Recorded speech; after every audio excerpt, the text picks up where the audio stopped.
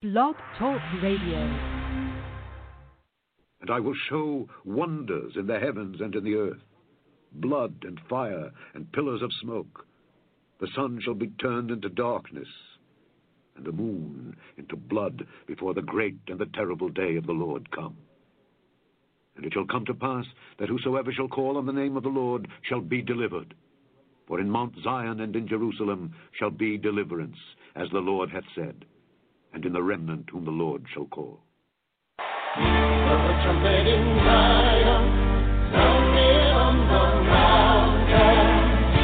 The trumpet in Zion, for the day of the Lord is come. Blow a trumpet in Zion, sounding on the mountain. All right, everybody, this is Brother Frank, and welcome to another episode of the Remnant Call. I am glad to be here with you.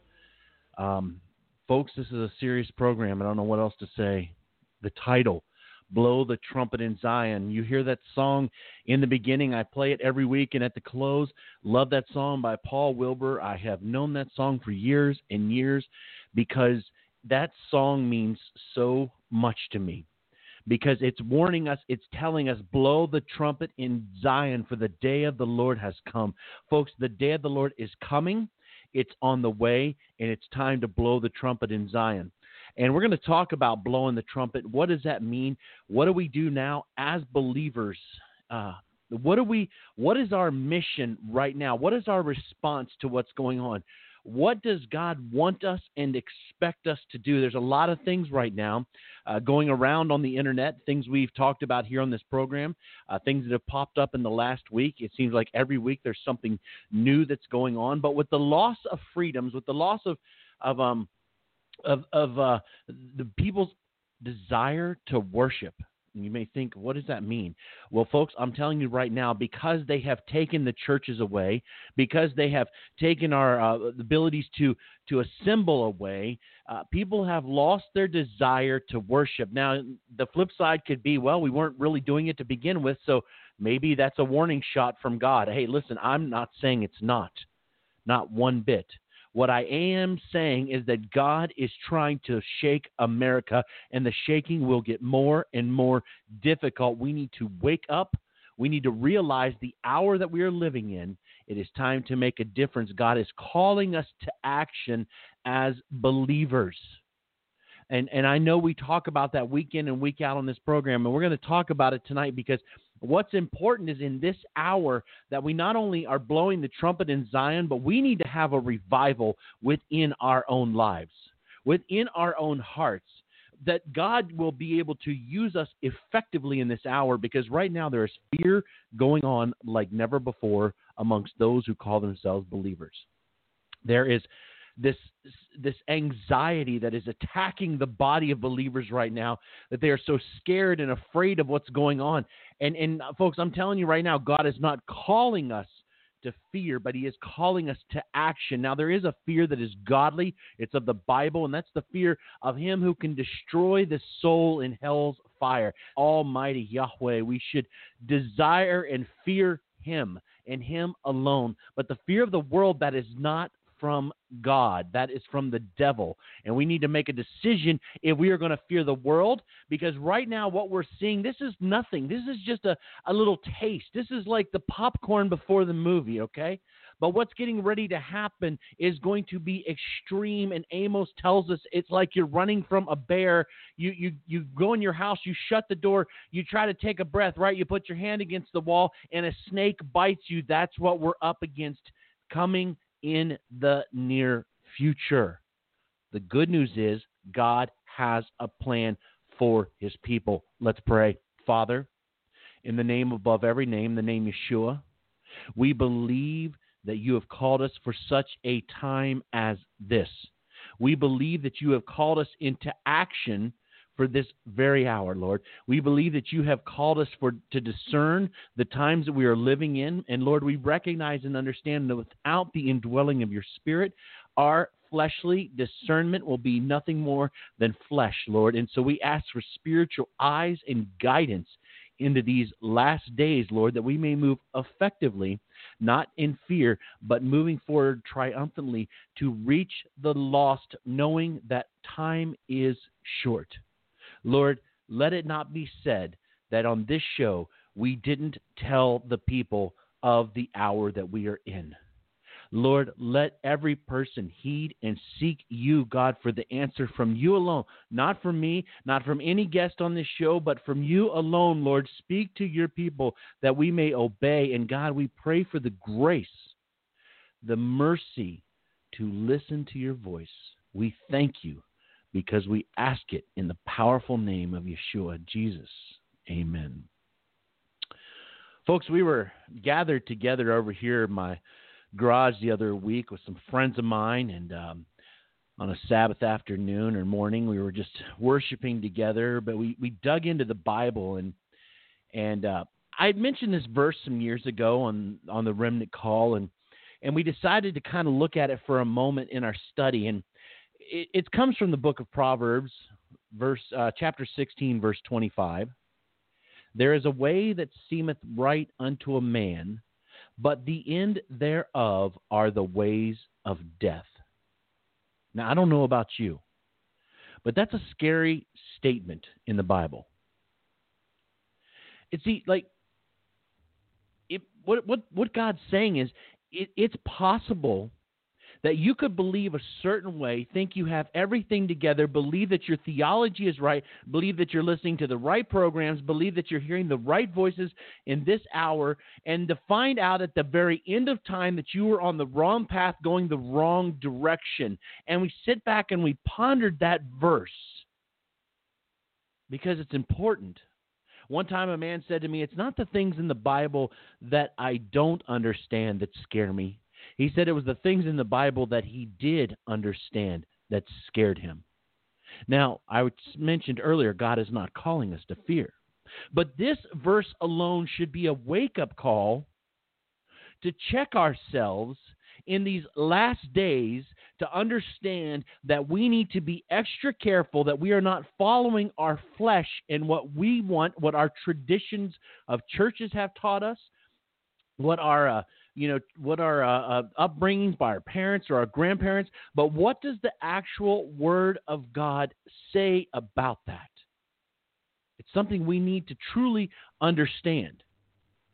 Because, see, when it's all said and done, we have one person to answer to, and that's the Almighty, the Ancient of Days.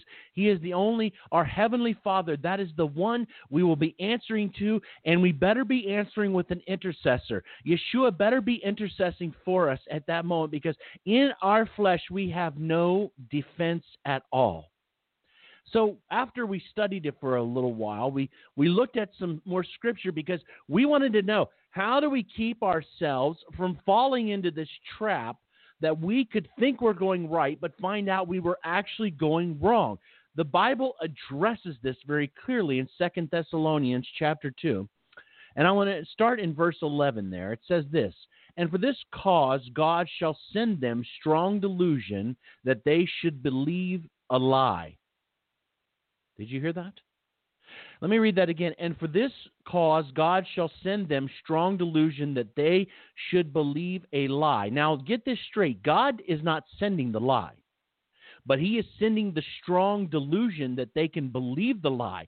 Follow what the word's saying here, though. That they all might be damned. That's hard. Who believed not the truth, but had pleasure in unrighteousness. Okay, now the understanding begins to come forward. The truth is that these people love unrighteousness more than they love the things of God. Now, the truth is, these are people that follow the things of God, but they had pleasure in unrighteousness. They would rather do what they felt good to their flesh instead of what felt good in the eyes and the heart of God to him. Because what we like and what God likes might not be the same thing. We need to make sure we get onto his plan instead of our own. But a little deeper insight actually comes from verse 10. Go back 2 verses, verse 10. It says, and with all deceivableness of unrighteousness in them that perish, because they received not the love of the truth, that they might be saved. You see what he's saying? Because they receive not the love of the truth, that they might be saved. You see, the problem with these people are that think they're on the right path but end up the wrong way is because they do not love truth. You see, the Bible is very clear. The truth will set you free. But these people don't want truth. And so the reason that God allows them to believe the lie is because they don't want to hear the truth. You see, I was brought up believing certain things. I was taught certain things, and some things were right. But other things, I read the Bible for myself, and when I read them, I found out that they were not true. And so I had to make a decision. Do I follow what my family taught me or what a church taught me, or do I follow what God taught me? You need to understand that, because the truth is, it's not that you're going to know all the truth. It's that when you find out truth, you fall in love with the truth. Does that make sense? You're not going to know everything. I don't know everything. I don't know when everything's going to happen. I could be wrong on some timings myself, and that's why you don't hear from my mouth me call out things like that, because I don't always know. I know the season, it's so close. But I understand that I could be wrong on things. But I know one thing's for sure. If I am seeking the Lord and I am following Him and I am reading His Word, when it happens, He will guide me and lead me in the right paths. So today I'm here. This was 2 weeks ago. I was speaking this, or we were in my garage on a Sabbath that morning there listening to this. And so last week I was speaking to a church group actually. Outdoors, and I was speaking to a group of people, and I was talking to them about the things that I'm seeing in this country, and I don't see the truth being taught anymore. I see chaos, violence, lawlessness running rampant all over, and we know lawlessness is one of the characteristics of the Antichrist, because our God is about law. Now, you might not like that. I'm not talking about your salvation. I'm talking about our God is the God of law and order. He gives laws and things we are to do to follow to keep us from harming not only ourselves, but harming other people. Tell me one thing that is bad in God's commandments. Is coveting your neighbor's wife, is that a mean thing for God to say? No, it's not only good for you, it protects your neighbor. God's laws, His commands were designed to not only help us, but to help others. Salvation is something different. It has to be free, because God could never owe you a thing. If you could earn it, that means God owes you something, and He owes nobody nothing. And I was talking about how I live here in Virginia. And the governor of Virginia is telling us where we can worship, how we can worship, and what we can obey and what not. And it's okay, though, if you want to go out and protest and light your city on fire and burn everything down and do all that. That's fine. But to actually go inside your church building and worship, that's not legal unless you can stay so far apart, follow everything, rip your hymnals, everything out, and follow his strict guidelines. And the church is so willing to give up every right at any second, and it blows my mind. California now, as we spoke last week, they cannot even sing in their congregations. My question is, when is enough? I'm sick and tired of hearing about everybody coming out of the closet this day and age, but the believers, I'm asking you, when are you going to come out of the closet and start showing people the God that you follow by following the things that He says and not being afraid to testify and to share the good news with somebody instead of cowering to the governor like here in Virginia, which I made a very clear statement. Governor Northam, you are not my God. You are not my God. You might think you're my God, but you are not my God. I bow to my God only. The churches are cowering and fearing this day and age. And if they will not tell us, if they can tell us so quickly how we can or can't worship, why don't they start telling us, you know what, we're going to worship? Hey, folks, it's not far-fetched. It's coming very, very soon to a church or place next to you. And many of you might be saying, well, I don't go to a church. Well, praise God. But I hope you've got some fellowship somewhere. Now, let me be clear on one thing. On the Remnant Call, you will never hear me calling for lawlessness. I'm not calling for us, to be unlawful or unruly and all that, but I am calling on us to follow God above the government. Yeah, I've said it before, I'm not here to fight the government. I am here to follow the Lord and to show the good news of the second coming of Jesus Christ. But lawlessness is opposite of the God that we serve, and he wants us to worship him. We are living, folks, in the eye of the storm, and things, you know right now, if you listen to this call or listen to this program, you know that if you're awake in this hour, things are not going to get better. Truth is the enemy, and if you do not accept it, every vile abomination and behavior anymore, you will be the enemy of the state. So my question is to you right now, believer, who do you serve? Are you going to follow what the government says?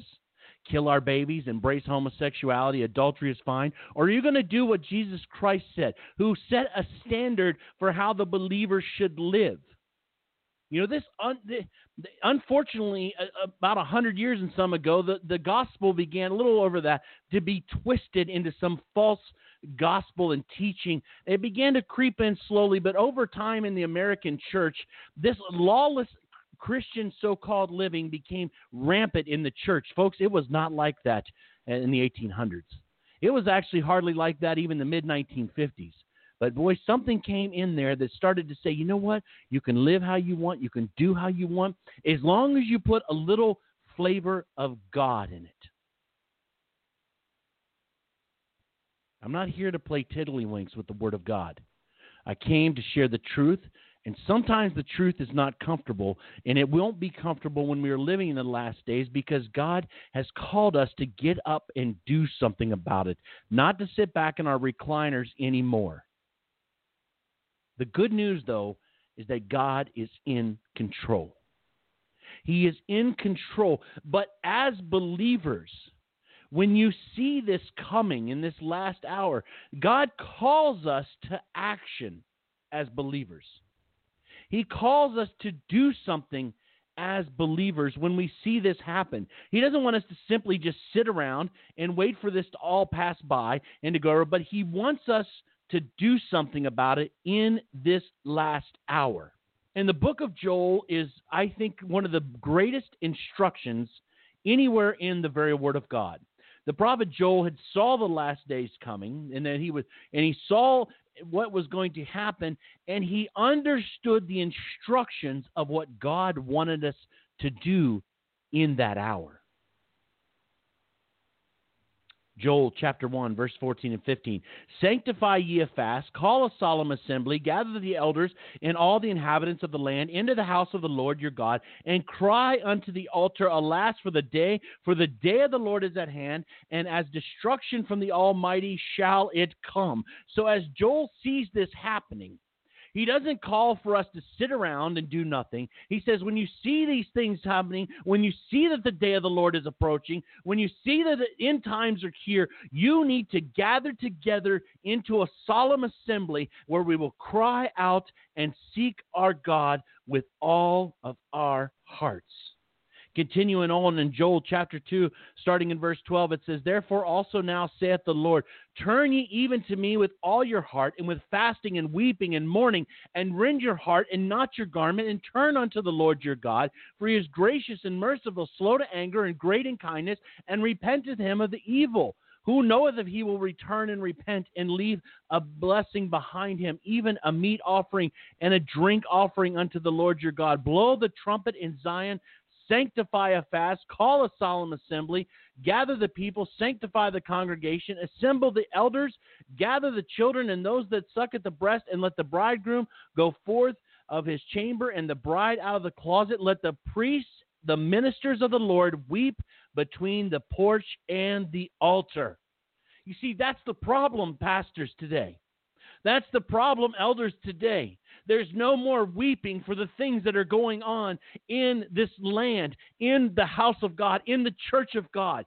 It breaks the Lord's heart, but unfortunately his people that are supposed to be following and doing what's going on, they see the things that are happening in the Supreme Court with the LGBTQ things. They see the things that are happening with the almost 1 million babies killed every year in this country. They see all the things that are happening right now with the riots and the racial hatred that's going on in this world. And instead of weeping and crying out before the God, they sit silent and do nothing. That has been going on for too long in this country. It's not about weeping and trying to get God to see how humble or pious you are. No, it's about sharing his heart. And when you share his heart, it will break your heart, because the things that are going on right now are horrible. They're really horrible. And there's so many people that are suffering right now in this world that don't know what's going on and don't know what to do. And I've shared some of the things that are going on, even in my own family, where my little nephew is still in the hospital.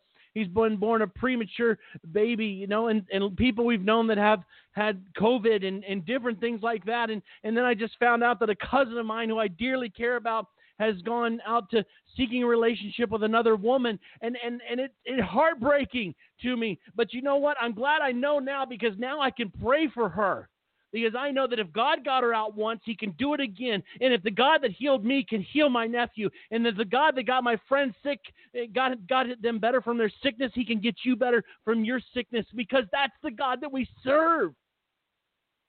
But if I simply sit around and I just say, woe is me, or I look at what's going on and say, I don't know what to do, then I'm useless in this hour. God's calling us to blow the trumpet, to sound the alarm, to tell people, hey, the end times are here. It's time to wake up. And yes, I know there are a lot of you, it's going to be hard to find a solemn assembly. It might, you just pray, and if there is one, God will lead you to one around. But if not, you can start revival on your own, in your own home. You do not have to wait for somebody else in order to begin having revival right now. God is about revival. One of the dreams of mine has always have been, for years now, is to go over to the Hebrides Islands in Scotland. The Free Church of the Presbyterian Lewis had met in the town of Stormy Way back in 1949.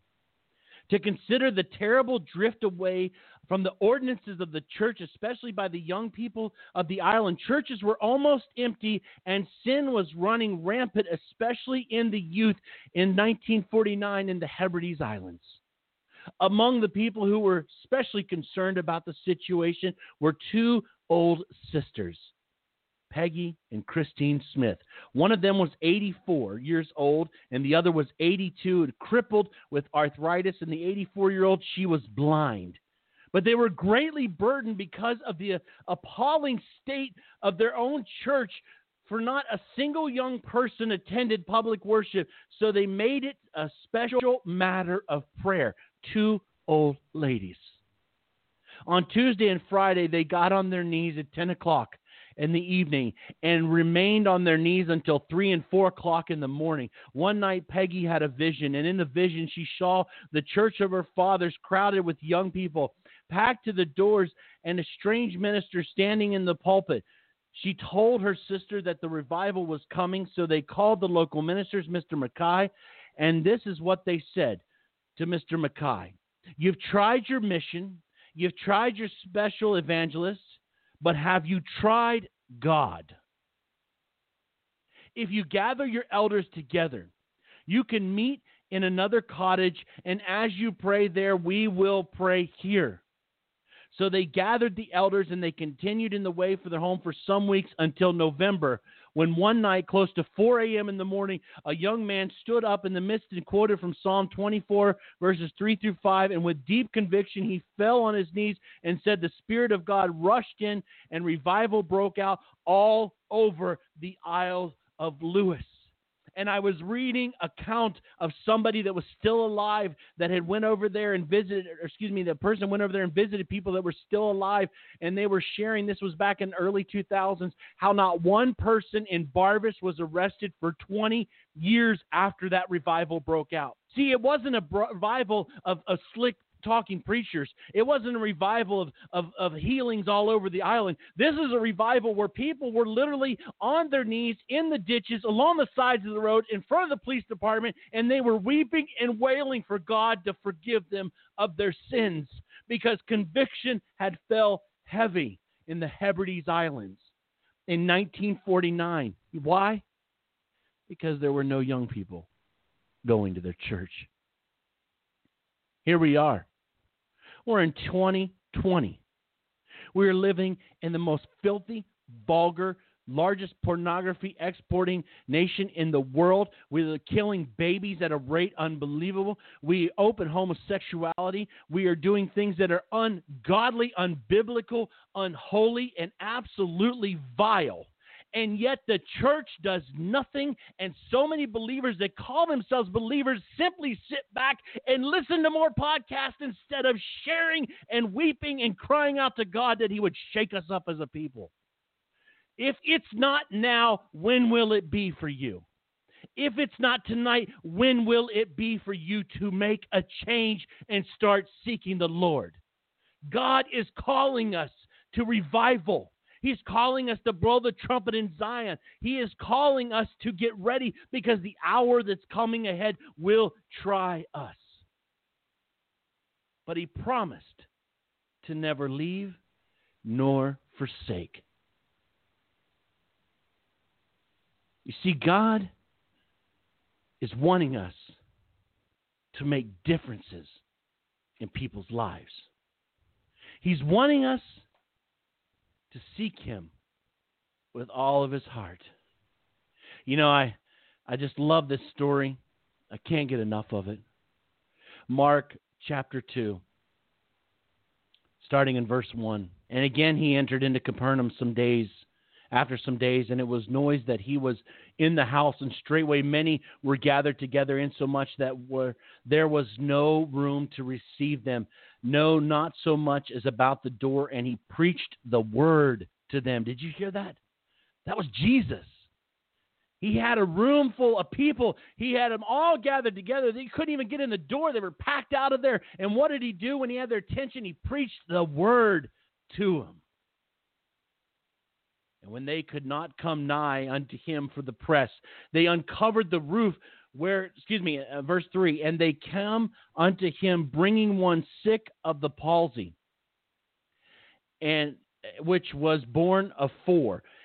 And when they could not come nigh unto him for the press, they uncovered the roof where he was, and when they had broken it up, they let down the bed wherein the sick of the palsy lay. When Jesus saw their faith, he said unto the sick of the palsy, Son, thy sins be forgiven thee.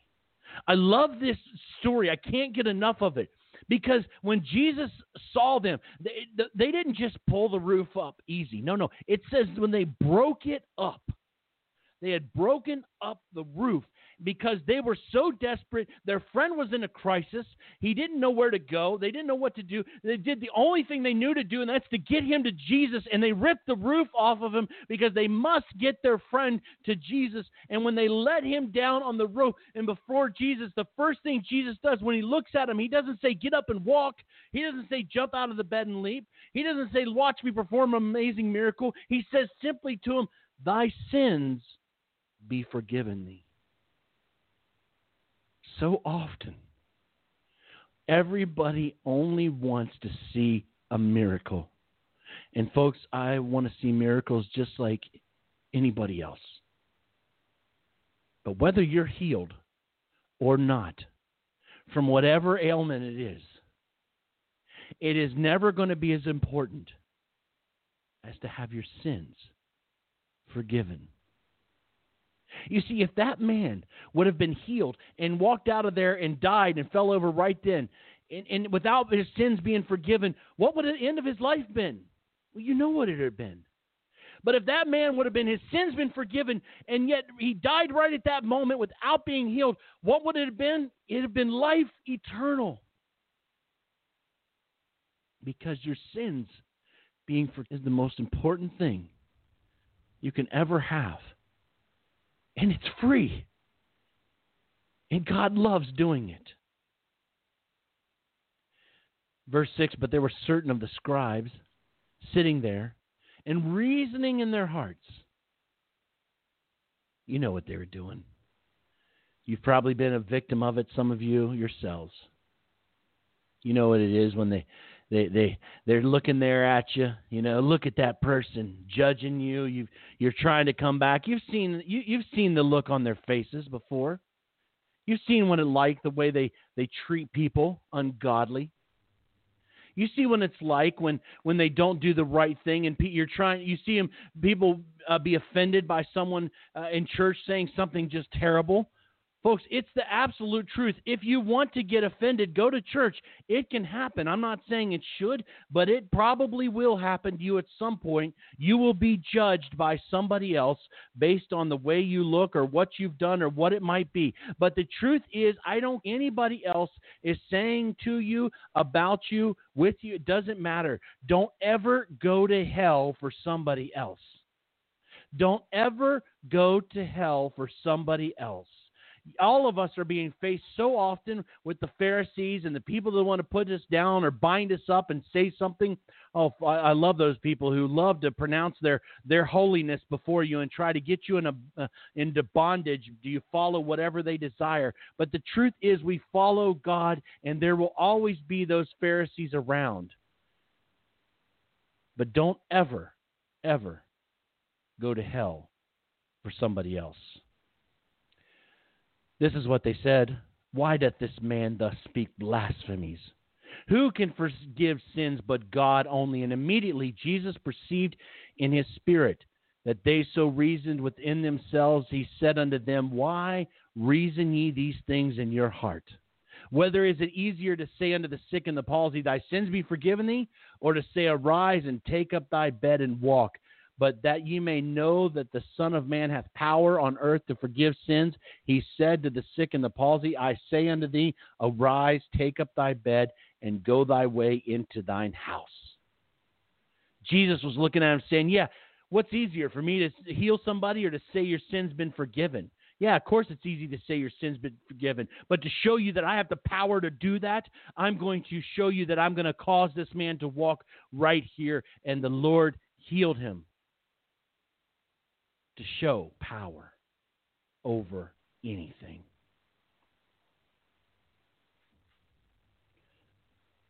You're living in the last days.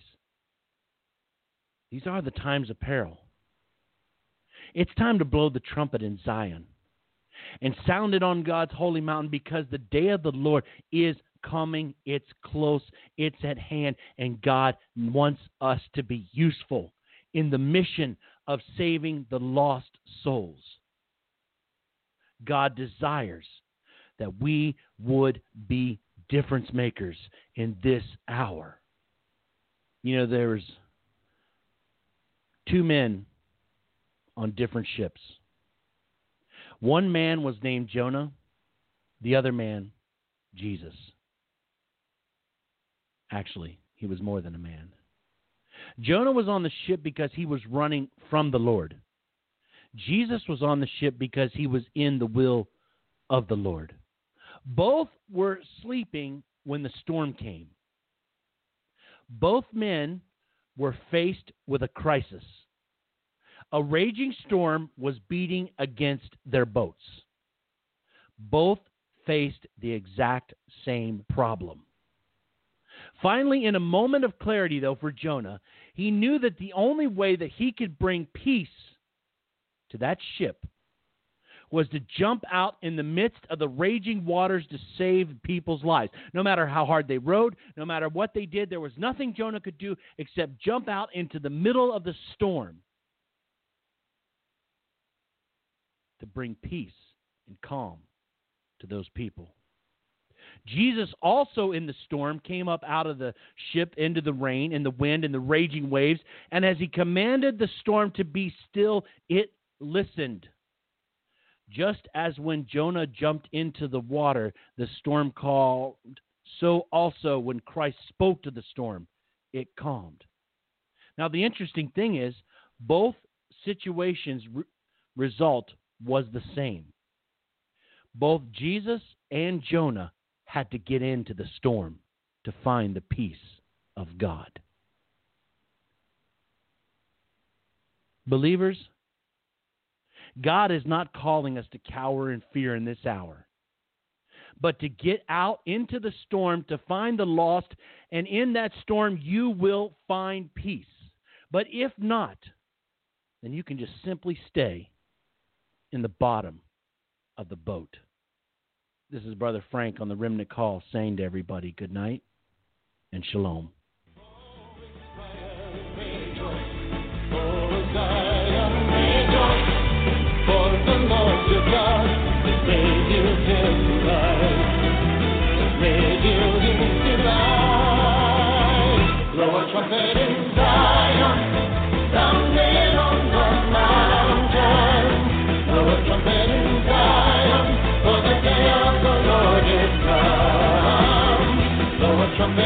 Zion, sounding on the mountain. Blow a trumpet in Zion, for the day of the Lord is come. The day of the Lord is come. The day of the Lord is come.